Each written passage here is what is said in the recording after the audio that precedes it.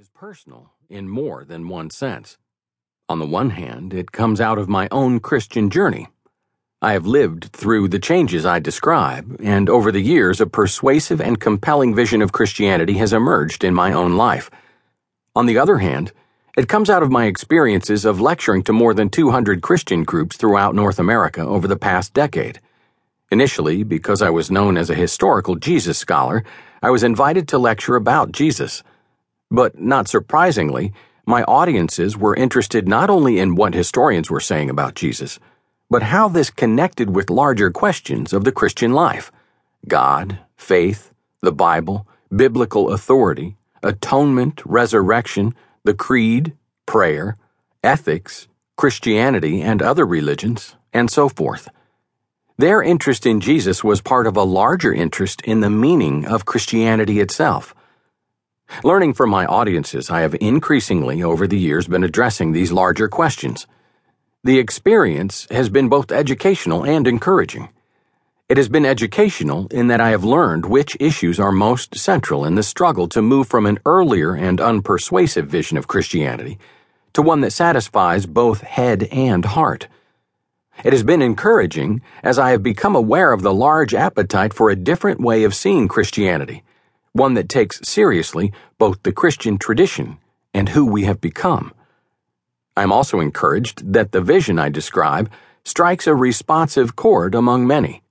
If it did not, I would consider myself idiosyncratic and simply riding my own hobby horse. Because in this book I describe a way of viewing Christianity as a whole, its content overlaps topics I have treated in books about Jesus, God, and the Bible.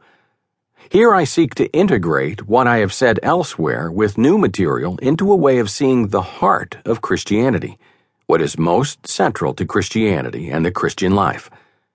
When I treat topics I have treated before, I have sought to do so in a fresh way, even though there is basic continuity with my fuller treatment in previous books.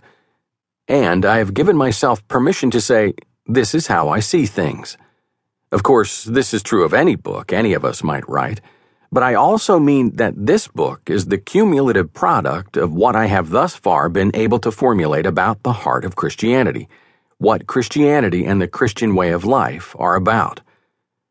It integrates scholarship, experience, and memory. Though it reflects my study of Christianity and religion over the years, it is equally based on my experience of life in general and of being Christian in particular. To state the obvious, how we see is to a large extent the product of what we have seen. It is also based on my memory of things I have read or heard that have stayed with me, even though I was not doing research at the time. Thus, at times I have not been able to specify the source of a statement and have needed to say, along with the author of the New Testament letter to the Hebrews, as, "Someone has testified somewhere." Hebrews 2:6a. Always nice to have a biblical precedent. My hope is that this integration of study, experience, and memory may be helpful to people seeking to understand what is going on in the church in North America today and seeking to deepen their own understanding of Christianity and the Christian life. To use words I owe to my wife, Mary Ann, this is a book for lovers of faith and those seeking a faith to love. There are many people to thank for the process that has made this book possible, more than I can name. I have spoken about its themes in scores of church groups around the country, summer school courses at Hartford Theological Seminary in Connecticut, and the Graduate Theological Union in California, and at Ring Lake Ranch in Wyoming. I have learned from their responses and questions. I also wish to thank my colleagues in the philosophy department at Oregon State University. They have been very supportive of my work of writing and lecturing beyond the university. In particular, I want to thank Dr. Judy Ringel, whose able assistance with my classes and correspondence creates for me additional amounts of that most valuable commodity, time. And I wish to thank several people involved in the production of this book: my editor, John Loudon, and his assistants, Chris Ashley, my production editor, Lisa Zuniga, my designer, Chris Tobiasen, and my copy editor, Anne Moreau.